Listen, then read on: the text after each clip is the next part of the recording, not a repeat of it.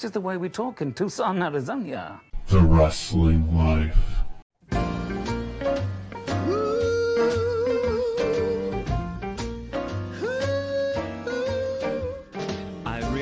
Stay. But baby, it's cold outside. I've got to go away. But baby, it's cold outside. Hey everybody, it's The Wrestling Life, episode 356. This will drop on late on the last day of November or early on the first day of December of 2023. I'm Ethan. And I'm Liam. Liam, we have so much to talk about this week. And as always, so many things on the first and only wrestling podcast. So many things that we can't talk about. Yes, in fact. Just to introduce ourselves for any new listener, because we know we have listener.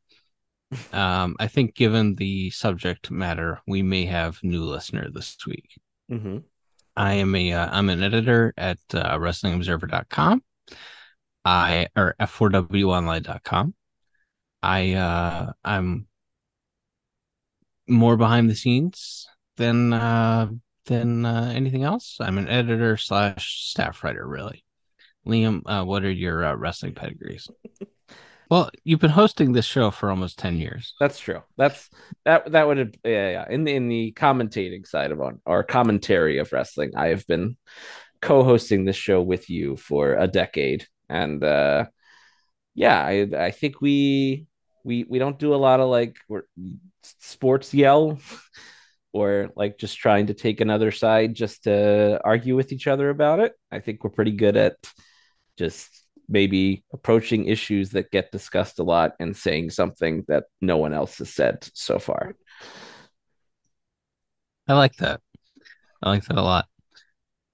Well, Charles Montgomery Punk has returned to the World Wrestling Federation.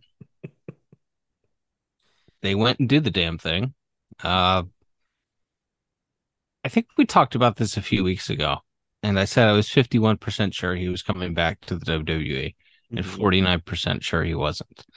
And then if you had asked me the same question the day of Survivor Series, I would have been like, 10% chance he shows up.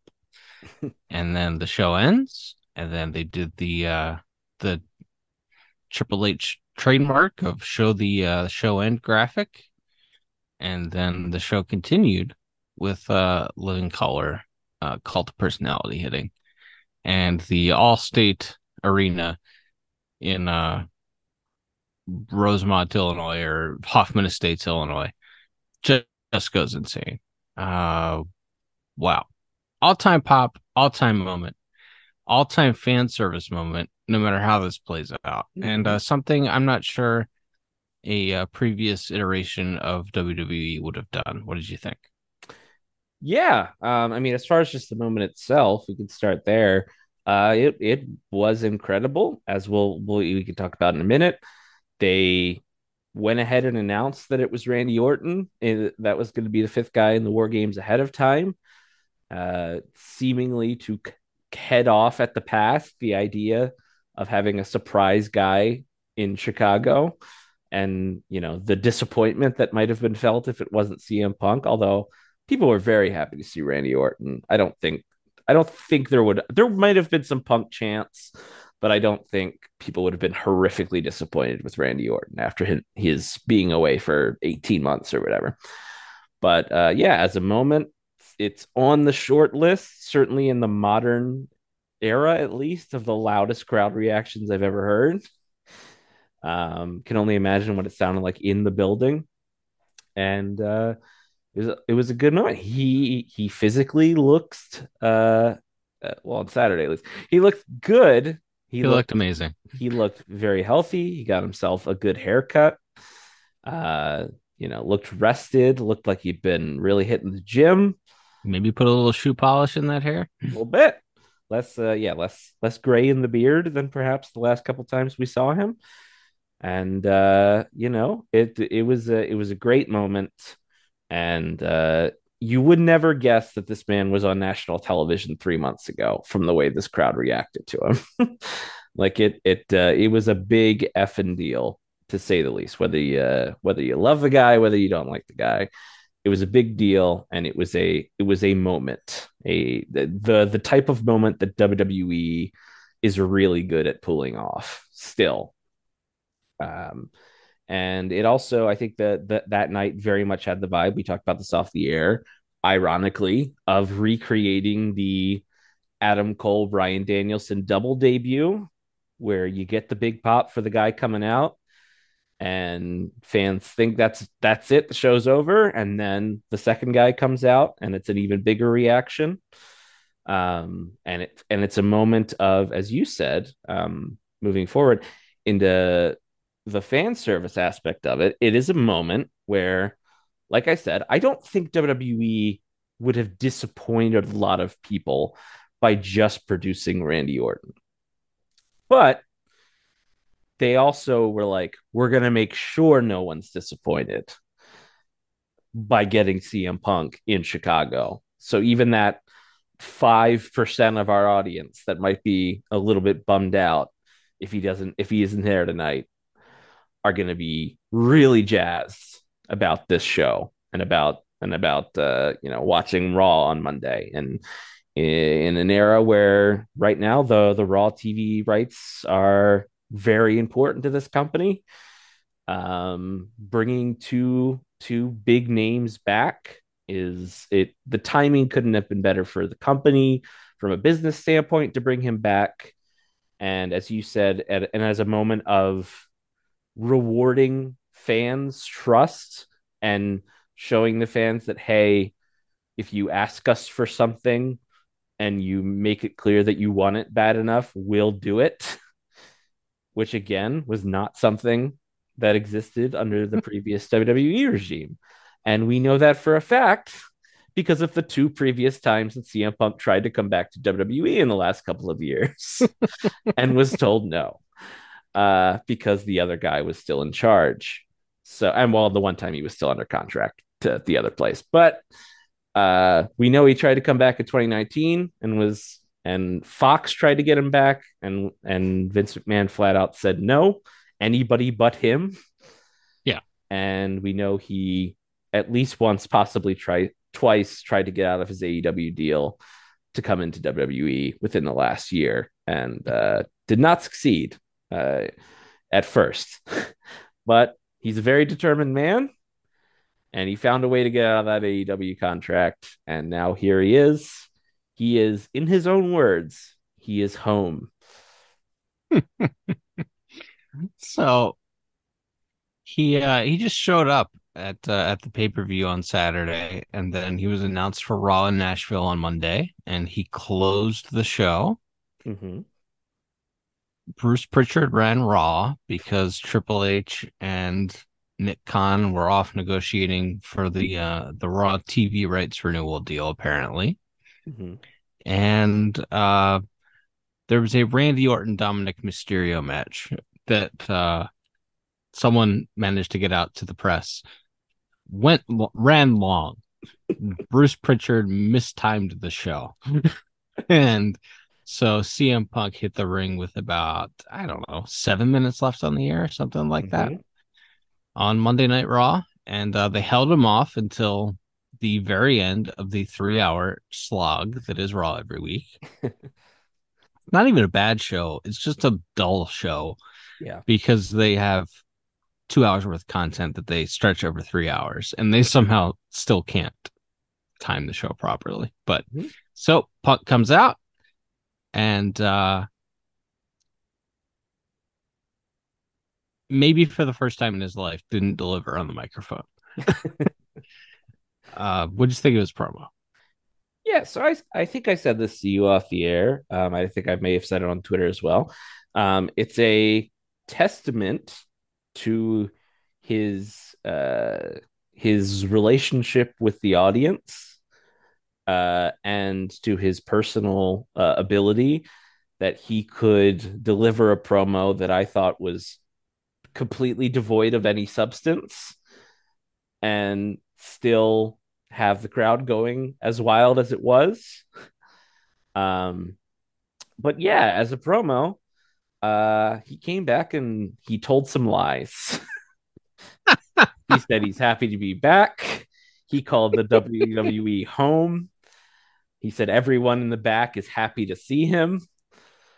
And well, the fun's just beginning. The only true thing he said is when he dropped the mic and they played his music and he looked into the camera and said he was there not to make friends, but to make money. I was like, okay, that I believe. Yes. That's our So guy. There's the guy I know. so he delivered a watered down version of his AEW return promo. Mm-hmm. Really? Right? Except with the only difference being he did manage to work in AG Lee to this true. promo. His wife's name. He did give the audience something that he had not given them before. And fans love his wife. And fans are very excited at the prospect of his wife maybe coming back for a shot here or there. And fans are really looking forward to that. As for what he said, he didn't really say anything. The night before at a house show, they had, well, we could talk, as he debuted, Seth Rollins was acting at Survivor Series. And off camera, not even on TV. This didn't make TV. Seth Rollins was throwing a fit, and Corey Graves and Michael Cole, the great thespians that they were holding him back from attacking CM Punk. And then the next night at a house show, Rollins goes on and says, I'm not going to waste any time talking about a guy who tried to tear this place down, who hasn't been here for the last 9 years. I want to spend my time on guys who have made this the hottest ticket in town. And so very clearly, work shoot stuff was all over the place as Punk debuted. Building off of previous press comments that Seth Rollins has made, whether he was always working or that was actually how he felt at the time. Right. Yeah, he had previously referred to Punk as a cancer and said he didn't want him coming in. And I think he had kind of walked that back a little bit at some point on a podcast or something and said that, like, look, if the guy comes in, we can make money with him. Great. Like that was kind of his final word on it. And now they're obviously playing it up because it was, right, at least at some point, seemed to be some real animosity there. And that's fine. That's wonderful.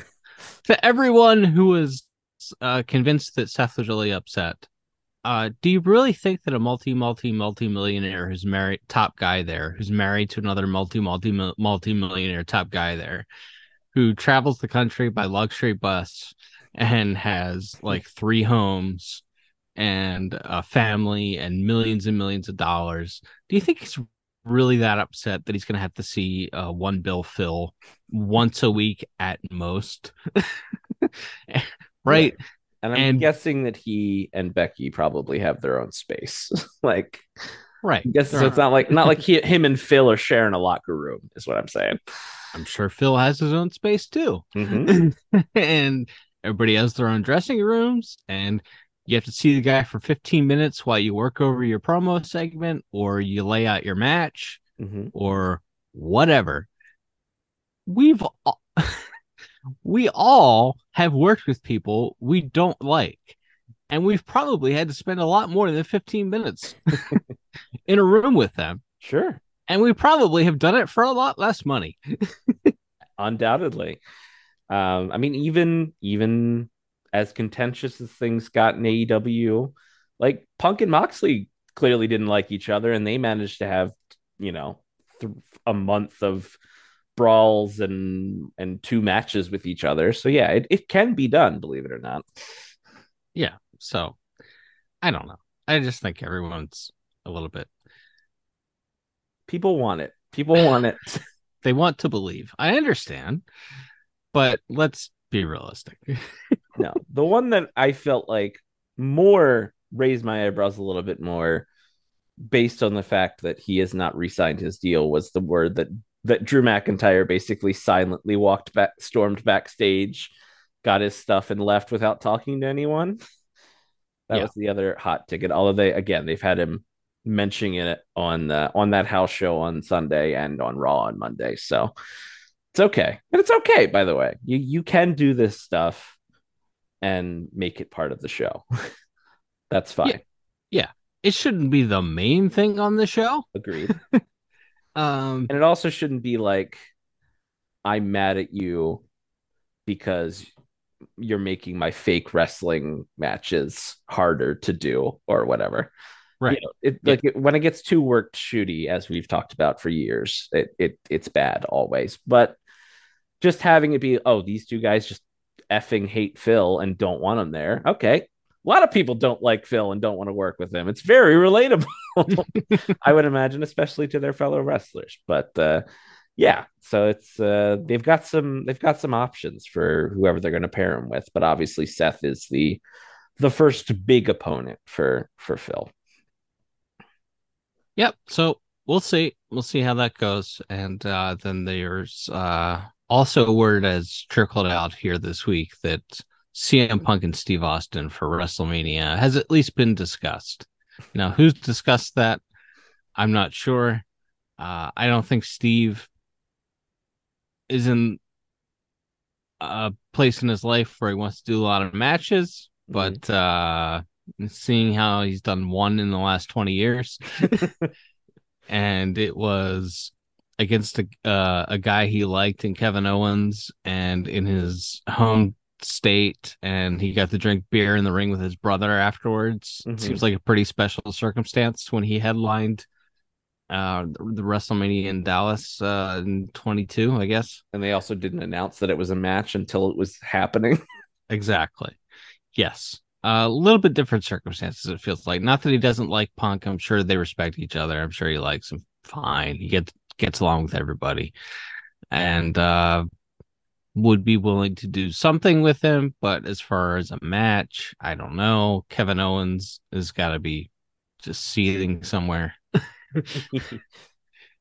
But hey, he got to do it first. That's So right.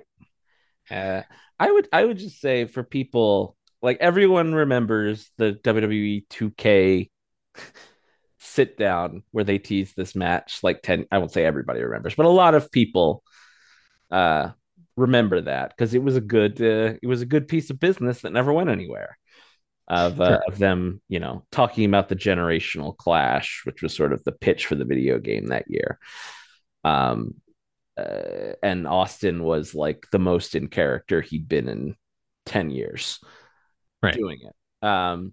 But I think if you go back, and this is not in any way a criticism of 50 something year old Steve Austin who hadn't wrestled in 20 years, not at all a critique of him as a worker, but Right. like Kevin Owens is doing like 90% of that, like as far as like creating movement and urgency and taking the bumps.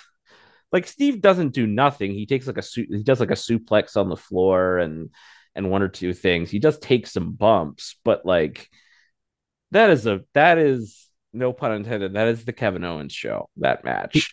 Steve looked like an almost 60-year-old man who had to Correct. sacrifice a lot of cardio to be able to put on that kind of muscle at that age. Right. And that again, I'm not in any way knocking it. I'm just pointing out Which that you would like expect. right. My point is I don't think Punk can bump and move the way that Owens moved that night to get a passable match out of Steve. But maybe I'm wrong. Punk is also closing in on 45 years old, Mm-hmm. was never a great athlete, Correct. and has a lot of wear and tear on his body. He also gets hurt practically every time he wrestles now. Yeah. So there's that. Yeah, it doesn't sound great. Doesn't sound great, but the promos would be good. So I don't know. Randy Orton came back in Survivor Series. Both babyface teams won the War Games matches, and they didn't do the big Horseman beatdown on Bailey, but looks like we're headed that way. Maybe on SmackDown this Friday. Mm-hmm. Damage Control is going to kick Bailey out, and Bailey's going to go babyface again. That's fun. It's been a long time since that happened. Yeah. What do you think of the War Games matches? I thought both were very good. The women's match a little backwards because the baby faces had the advantage, but once you get to the point where everybody's in the ring, it was really good. And you got Io doing a redux of her famous NXT spot where she jumped off the roof with the trash can. And that didn't seem that dangerous compared to when Charlotte did her moonsault and just kneed poor Io right in the face. If you watch that back, you can see it. You I mean, just I noticed immediately that Io grabs her forehead. yeah. And at first I was like, oh no, is she concussed? Like, did she hit the back of her head or something? But no, because she's up doing spots like a minute later. She just got kneed directly in the forehead. So It's like the first time Charlotte's ever hit that moonsault too. mm-hmm, And she really hit it. mm-hmm. she yeah, it was a great, but it was a good match. I liked the women's match a lot. And then the main event, there wasn't anything wrong with that match. I didn't think there wasn't as many memorable spots other than like Seth taking a razor's edge through a table. I thought was nuts. I wouldn't take a razor's. I mean, I think anyone taking a razor's edge at all is kind of nuts. Because at some point the guy's just kind of if he's not doing it like Scott Hall did it, where he guides you to the ground, he's just picking you up by your arms and throwing you. It feels like a lot could go wrong with that. He's, But he's just launching you and throwing you on your brain. right, yeah, it's like Hernandez in TNA did the border toss or whatever. That was that move. Right. He just chucked the guy and injured like three or four people doing it. I'm pretty sure. But yeah, but so that I thought was nuts. And then the ending where when Orton made a save, they were this is one of those problems of their own making for the Yeah. main event, which is that well, we don't want to have Randy Orton come out, get a giant pop, and then sit in the cage for 10 minutes. We don't want him to come out until it's time for him to be in the match. Right. And to that, I would say you didn't have to book him in a War Games match Sure. or do War Games at all. Like this could have just been a traditional Survivor Series match. Could have just, you didn't have to book him in this War Games at all. He could have wrestled somebody else on the show. But it was smart. If you're under the confines of he has to be the fifth guy in this War Games match, then they did it in a very smart way, which was they tease he's not coming, even though everybody knows he's going to be there. And then when Rhea comes down with Damien's briefcase and seemingly Damien's going to cash in the middle of the War Games to win the title off of Seth, Orton's music hits and he comes down. Biggest you've ever seen him, right? Like this man was the size of a house. His size He of a house. he looks like someone had inflated him. Yeah. Enormous, but he can still all do all his signature Randy Orton stuff.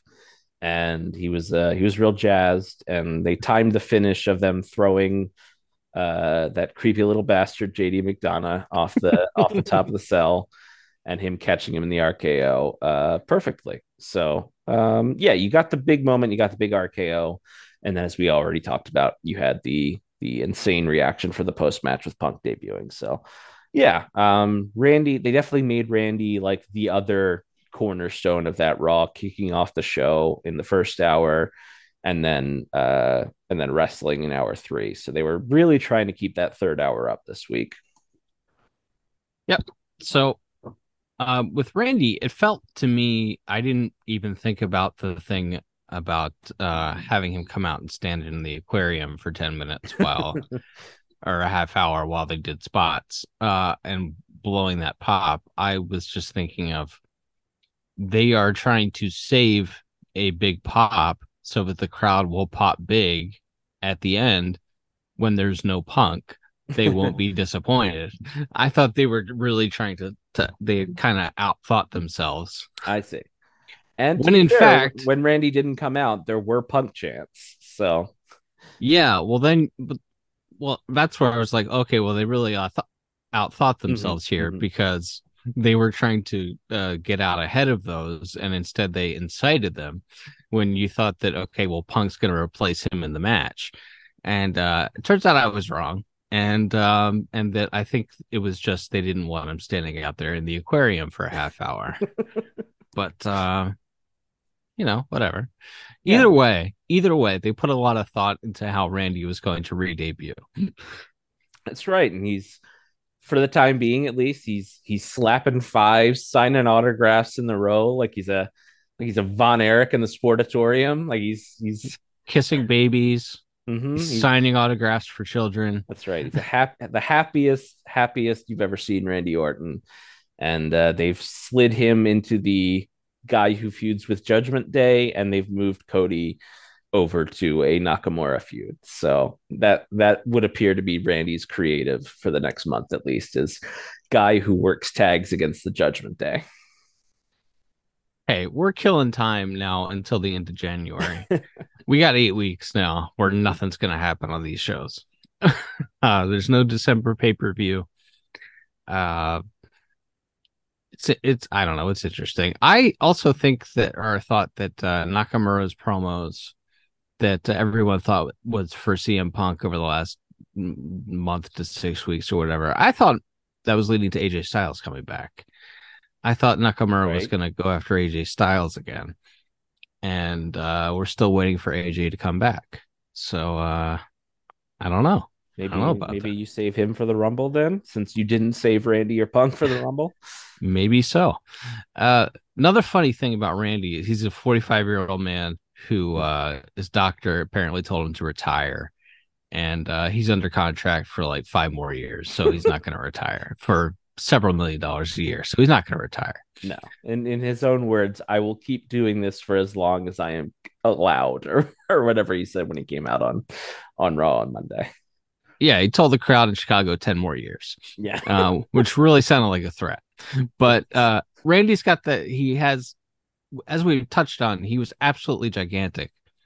And he has that physique that always sets off alarm bells for me, where it's like, I don't know what's possible in this day and age with science and sports science, but my old tell for whether or not someone's physique was artificial or just through good old blood, sweat, and tears was you could either be really big or you could be really cut, but you couldn't be absolutely action figure gigantic and absolutely bodybuilder cut. Right. And Randy was giant and cut. Mm-hmm. Hey, good for him. I'm sure he's working hard. But Michael Cole and Wade Barrett on Raw were then talking about how Orton was just saying, look, I don't lift heavy anymore. I've had double back fusion surgery. I do a lot of reps, very light weights. And it's like, okay, bud. If you say so. He's got to be working out like 4 hours a day. Yeah. I mean, he looks, to your point, like he looks like he's on like a Chris Hemsworth like Marvel movie diet, where you're 240 pounds, but you're also have a 9-pack. Like, yes, like it doesn't really add up for anyone unless you're just constantly like working out, constantly eating nothing but like steamed chicken and broccoli, and also taking anabolic steroids, but and also just like, dehydrating yourself. I don't know. You worry about a guy, as we've seen with certain wrestlers of different eras, when you're carrying around that much muscle mass at that age, when you've already had back and knee or shoulder issues, you don't tend to get less injured as you get older in a in a physically demanding profession such as wrestling. So we'll see. Hope he's healthy. And hey, 18 months off, it did feel weirdly fresh and exciting to see Randy Orton on Raw. So, first time in 20 years. It took it took 18 months of him being gone, but it was nice to see him. Nice to see him back. So the Orton and Punk returns led to, I think, the best overall rating for Raw since the show after SummerSlam, and the best demo rating since the show after WrestleMania. So people were intrigued to watch that program on the USA Network this week.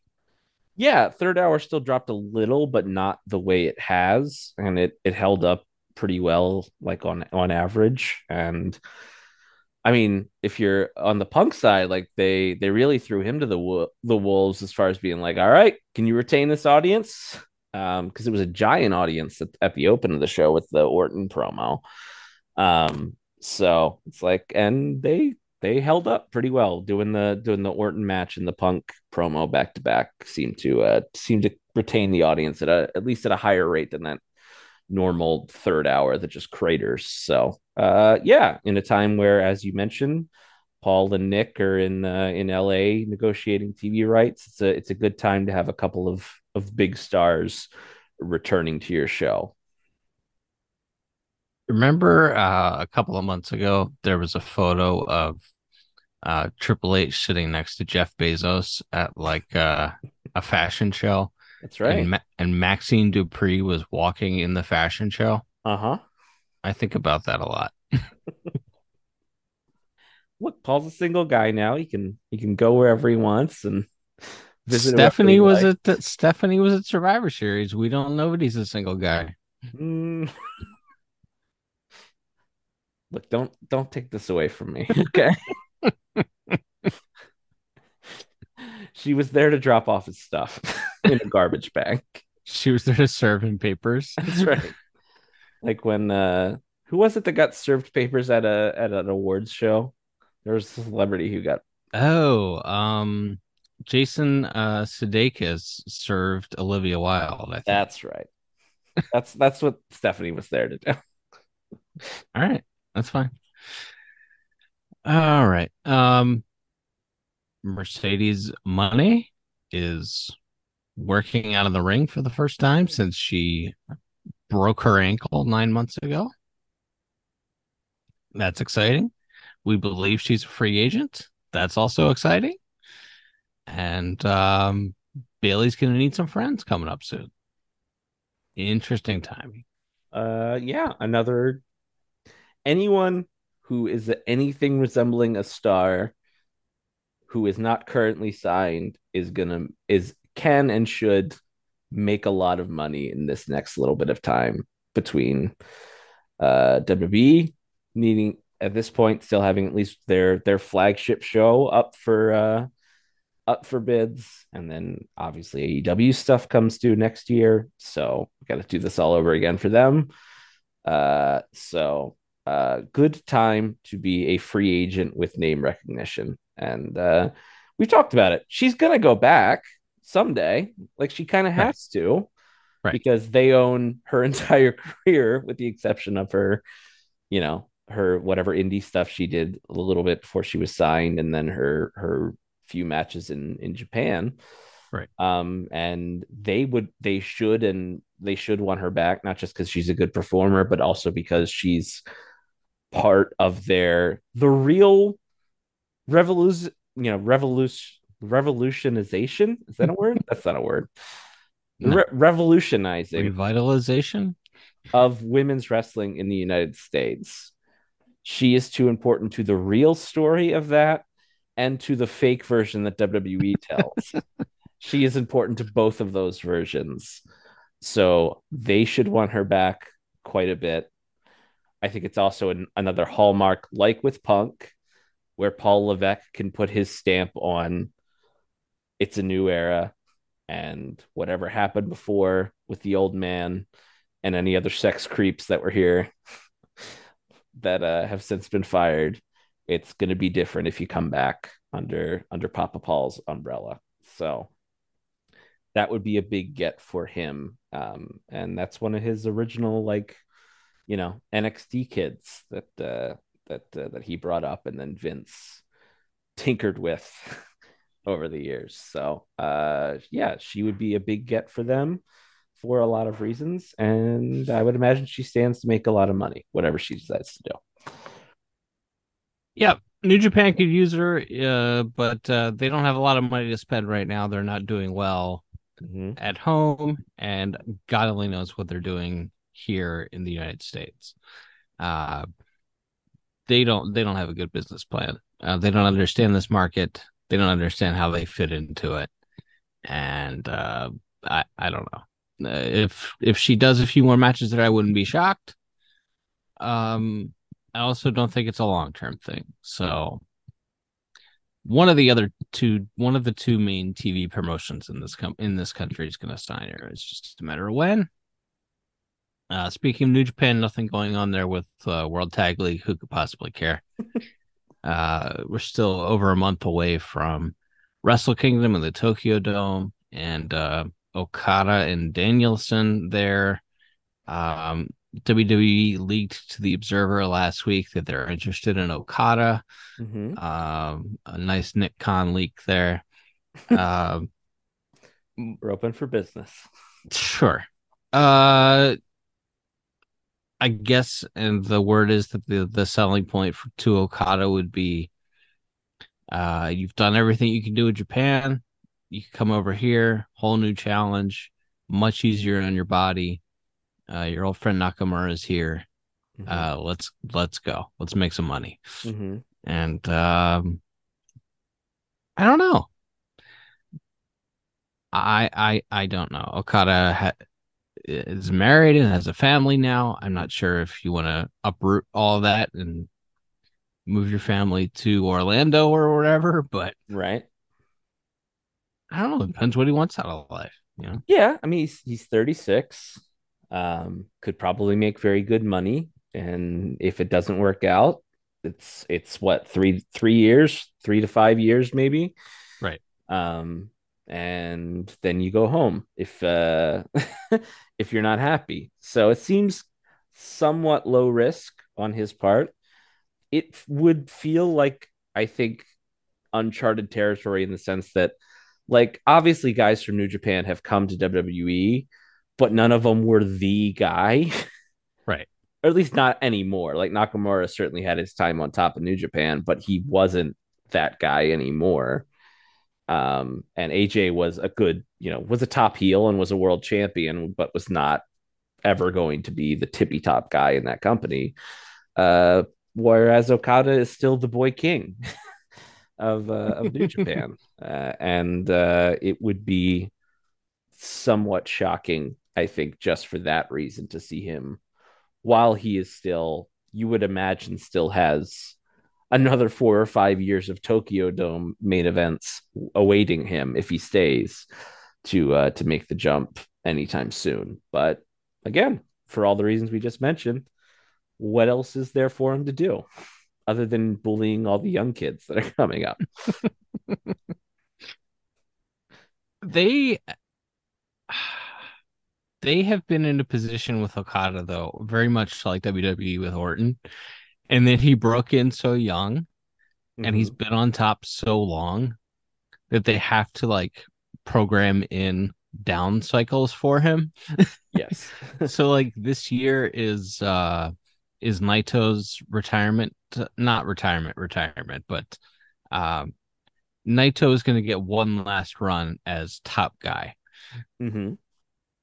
Just his age and his physical condition and everything, circumstances seem to dictate that at 40 years old or whatever, Tetsuya Naito's time for one more run with the world title is going to be this upcoming year. Right. And so he's getting his gold watch at the Tokyo Dome. And Okada is not going to be in that title picture at least and for another year or whatever, because it's Naito's turn.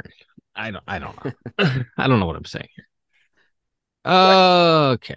But yeah, but very much like Orton, they've had to kind of program in times where he's not going to be the guy because he broke in so young and he's been there so long. Mm-hmm. All right, AEW Continental Classic is going on. It's been a tournament so far. Of all the tournaments I've seen, this is certainly one of them. Mm-hmm. Mm-hmm. What do you think of it so far? Look, it's a good excuse to just have good wrestling matches on the show. So I'm not complaining about that side of things, and to see matches you don't get to see, and people I would really on paper have no interest in seeing wrestle, Like I thought Moxley and Jay Lethal had a very good match on Dynamite this week, where it's just like Jay Lethal's a grappler and is doing is wearing down Moxley's knee and leg and to get him in the figure four, and Moxley's just the guy who never says die and won't be denied. So I thought they had a good match. I liked the main event between Jay White and Swerve as well. Swerve's just a babyface now. We'll get to him in a minute. But it's the matches are I like Rush and Mark Briscoe. So as far as just putting together some matches that are just good wrestling matches or fun, interesting pairings, like Rush and Jay White last week, or Rush and Mark Briscoe this week or whatever, I think it's doing its job. Does it feel on the level of a G1 or any other like actual prestigious pro wrestling tournament? No. Not even close. Not in a million years. Especially because it is now we didn't do a show the week after Full Gear. So we haven't gotten a chance to talk about how this tournament, which was, as far as we knew, just a tournament, and the guy who won got a trophy or something.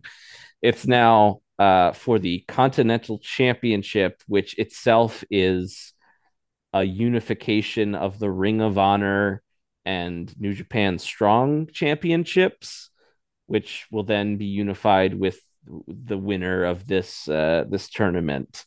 Whoever wins this gets the ROH and New Japan Strong belts, which will then be unified into the Continental belt. Do I have this right? Well, I don't know, because every time Tony Khan has tried to explain this, it hasn't gone very well.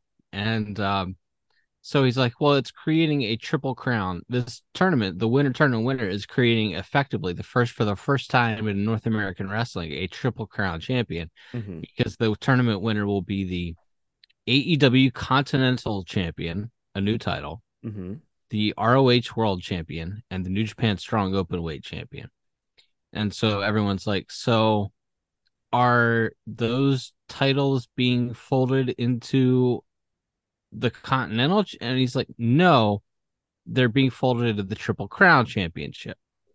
And it's like, well, so the winner is going to be the Triple Crown Champion? And he's like, yes. But they're also going to be the Continental Champion, the ROH World Champion, and I don't know, man. It makes sense in his head, and they've underexplained it and done a poor job of explaining. Is the winner going to defend all three titles at once forever? What happens to is he going to carry three belts around? Right. Is he going to carry one Triple Crown belt around? I don't know. Right. I mean, not that I don't think New Japan cares very much about the Strong Championship, considering it's an AEW guy has had it for like a year, but not a year. He's won it like in the summer, I think. But yeah, the fact that New Japan hasn't addressed this, as far as I know, yeah, they haven't mentioned it at all, would make me think that he'll be carrying three belts around, which will give New Japan a chance to like parachute out if they decide they want that belt back. But it does raise the question. Okay, so next year in the Continental Classic, if the same guy isn't holding all three belts anymore, do both champions okay, say Eddie Kingston loses the New Japan Strong Championship, but he still has the Continental and ROH belts. Does whoever wins the New Japan Strong title have to be in the Continental Classic next year because it's for all three belts? Like, it raises more questions if you don't just unify all three belts into one belt. Yes. But, like, I know, is it Noah or All Japan? Somebody did, like, I know this is like invoking Japanese wrestling history. Right. But it's not a flavor that has been explained accurately to me either by Tony Khan in that media scrum or on some 9 hours of television they've done since that pay-per-view. So correct. We'll see. I guess we'll see when the wins, how many belts the guy gets presented with when whoever wins the tournament. He'll be presented with three. What we don't know is how I guess we'll see in his first defense of the Triple Crown, how that works? I believe so. Yeah. Okay. All right. So sometime in like late February, we should have this all worked out. Yes. All right. Sounds good. The super frustrating thing about the media scrum to me is that people were trying to get clarification, but none of them was asking the correct question. Right. And so everyone knew that there was some level of confusion, but they weren't asking the magic question, which is okay. So the winner is going to be the ROH World Champion. Yes. The winner is going to be the New Japan Strong Champion. Yes. The winner is going to be the AEW Continental Champion. Yes. What is the tournament winner going to be called? The Triple Crown Champion. So this is effectively for the Triple Crown Championship? Well, no, it's for 3 championships. I don't understand that. And also just a clarification of, so the guy who wins this, is he defending all 3 belts all the time going forward? Correct. Or will he and defend maybe they don't know yet, and Right. that's fine. And you could say that. I don't Right. know. Oh, Lord. We'll see. Help But us. confusing results of tournament notwithstanding, like I said, there's been some good wrestling matches on Dynamite and Collision in the last couple of weeks, and that took up most of the show, which gives them less time to do, wacky Roderick Strong vignettes and other lore related things. Roddy wasn't even on this week, was he? Yeah. On Dynamite? I don't think so. So they set up 2 other things in addition to I assume there's going to be just Continental Classic matches every week on the show. They have only announced one thing officially so far for next week's Dynamite, which is Edge versus Christian. I mean, Adam Copeland versus Christian Cage, the Patriarch, for the TNT Championship. Rated R superstar Adam Copeland versus the Patriarch Christian Cage. Yes. Yes. Edge versus Christian in 2023. Unreal. 50-year-old Edge in his beanie and his leather vest over his t-shirt. Christian turned 51 today, right? I think so. Or did he turn 50? I forget. I don't know, but he dresses his age at least. It's true. Well, I'm not sure it's fair to say Edge isn't dressing his age because no one dresses like that. Edge is dressing like a cool guy in his head. Right. With the beanie, with his toque and his t-shirt and leather vest and skinny jeans. That's right. Now, look, I forgot to mention this while we were talking about WWE, but this will be the week of me praising wrestlers' promos whom I personally have no interest in ever seeing again on my television. First off, I'd like to say I think Drew McIntyre's promo on Raw with Seth was very, very good. I thought everything he went through of like trying to buddy up to Seth to get him to give him the match was good. And his explanation for why he feels like he failed the first time versus what he'll do differently this time. Sure. And then he's like, all right, you got to defend it against some other people first. That's fine. But Seth happened to pick the guy that Drew hates more than anyone, which is Jey Uso. Yeah. So that just made Drew snap. I thought it was really well done, really well executed, and a really good job by Drew. I thought Drew cut the best promo on Raw on Monday. Wow. Including CM Punk and Randy Orton. I thought he cut the best promo of those 3. And I also thought, by and large, Edge's promo, Adam's promo on Collision last week, and his promo on Dynamite this week, including his uncensored use of the fuck word, was quite amusing and quite entertaining. And it's not really a match I have any interest in seeing, but I thought he did a really good job, and he and Christian both did a very good job in that segment. To where if I didn't know that it was a 2023 Edge match, I would actually probably be excited for it next week. And that's not nothing, Yeah, it's a skilled craftsman getting you interested in something you wouldn't otherwise be interested in. Correct. Yeah, so Christian and Edge spent 10 minutes with the promo segment setting up a match they basically already announced. But that's fine. It was fine.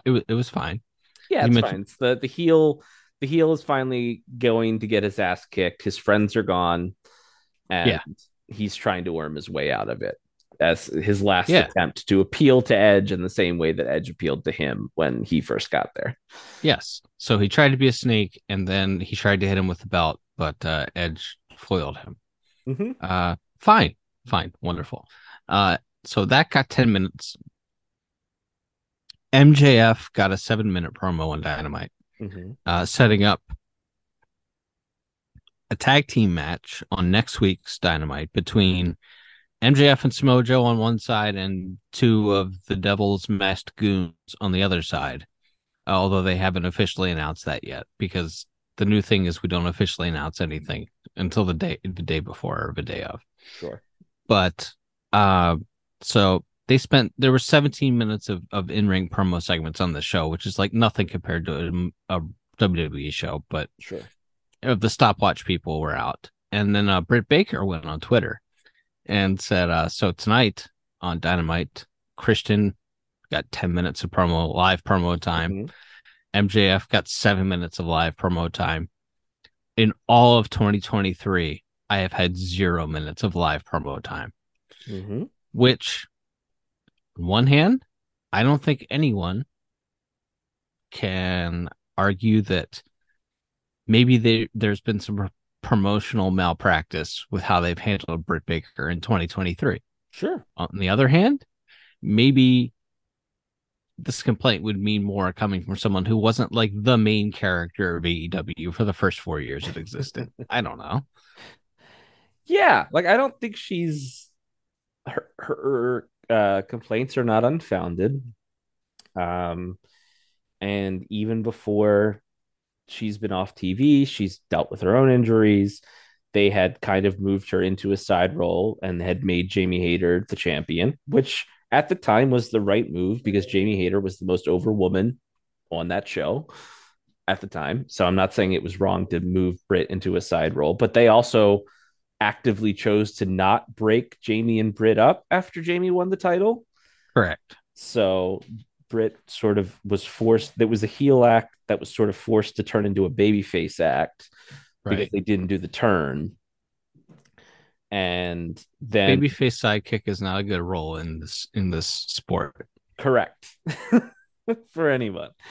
But yeah, so I can understand why she'd be frustrated. And then it seemed like they were going to do, I mean, they did in the first half of the year. She was paired with Adam Cole on screen a lot for reality show promotional purposes. Yeah. And then the show was off the air and Adam Cole got hurt. And we obviously, like we said, Britt's been dealing with her own injuries. She's been off TV. So, yes, I do think she has reason to be frustrated. I also don't think it's impossible that when all those masks come off, if in fact Adam Cole is the devil, which I think he's still suspect number one, that she could be in that crew of people who hate MJF. Sure. So this could be her genuinely expressing concern or also just shooting her own angle, laying her own groundwork for what could be coming in the end of this year, the start of next year. So we'll see. But it was definitely something to look for. And I know it was like Jack Perry, Sammy Guevara, and Britt Baker were all liking the same tweets about how MJF is tweeting about how he's going to restore the feeling of old AEW, which he stole from Daniel Garcia, and and like all three of them liked a tweet of like, "Hey man, you're the reason why this show doesn't have that feeling anymore." So I think there's a good chance that like them and Wardlow are all in this group when the masks come off. So we'll see. It would be odd if someone who was has always had a spot on that show and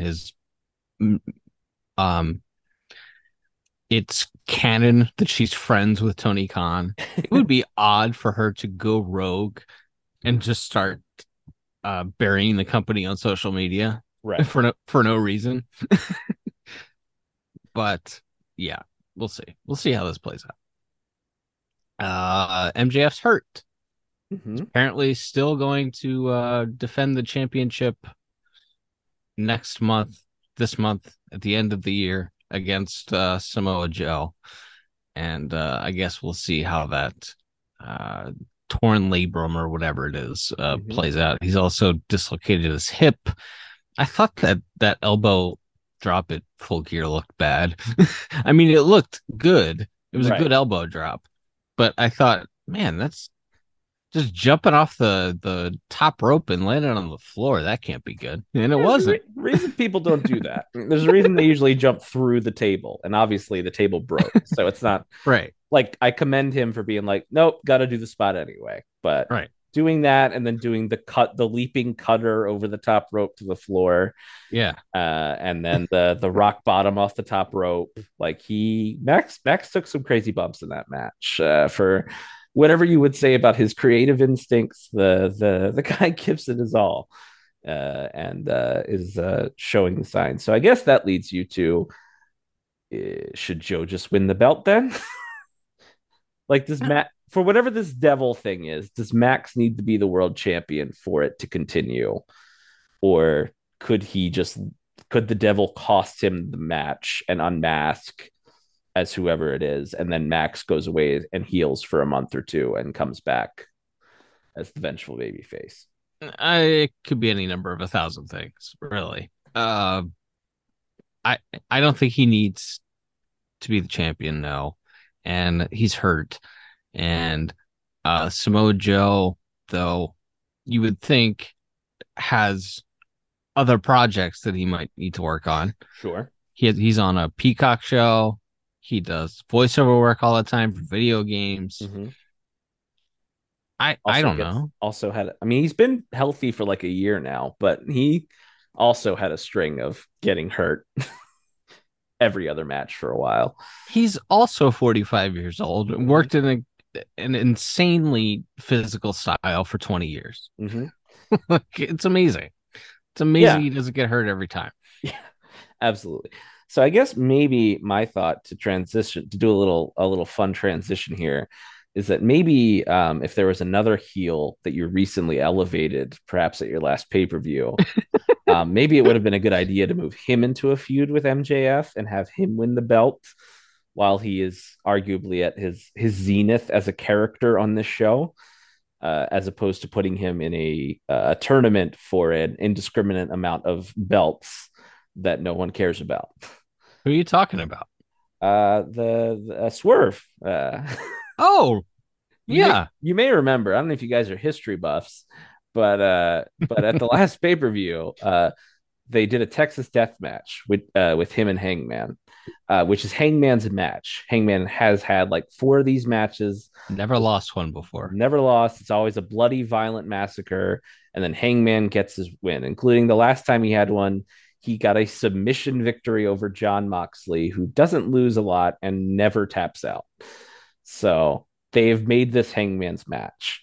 And yes, there was run-ins and Prince Nana shenanigans, but Swerve won the match. He broke a cinder block over Hangman's head and then choked him out, and stood tall. He took an enormous amount of punishment, created some very memorable visuals in that match, and he's incredibly popular with AEW's audience. He was already kind of as good of a heel as I think he is. We've sung his praises a lot over the last year of his ability to be really, really cool, but also still get like heat in a Yeah. traditional pro wrestling heel sense. Yeah. But he's pretty much a babyface now, and I think maybe they know it because the first 2 weeks of this tournament they put him against heels both times, which obviously you have to do those matches if they're in the same block at some point, but you didn't have to do them both in back to back weeks. And they chose to do that with him against Jay White and him against Jay Lethal. So uh, he's never been more popular and probably will never be more popular, whether you try to keep him as a heel. Perhaps the only way you probably could, considering how much people want to cheer him, is to put him against someone like MJF that the crowd really loves. or just let him go babyface. You could also do that. Although it seems strange to have him go babyface so quickly after he invaded a man's home and threatened his infant son. But either way, it's a moot point because he's in this tournament. Um, and we'll see where Swerve is in another month or two, I guess, and see if they can keep that momentum alive or not. Well. We've spanned the globe. We've done a wonderful variety show here. Is there anything else that you'd like to touch on? No, I think that about covers it. All right, sounds good. Until next time, everyone. I'm Liam. We'll be back soon with more stories from the wrestling life. Bye bye.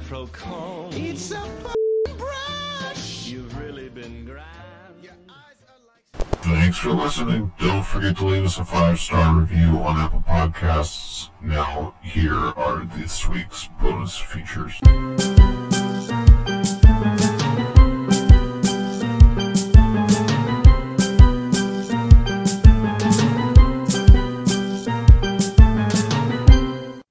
I had a question I wanted to ask you.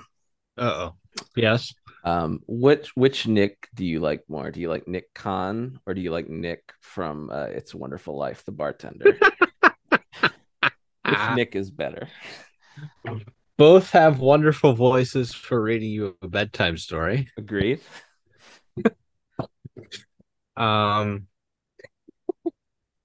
Both are extremely fun to impersonate. Agreed.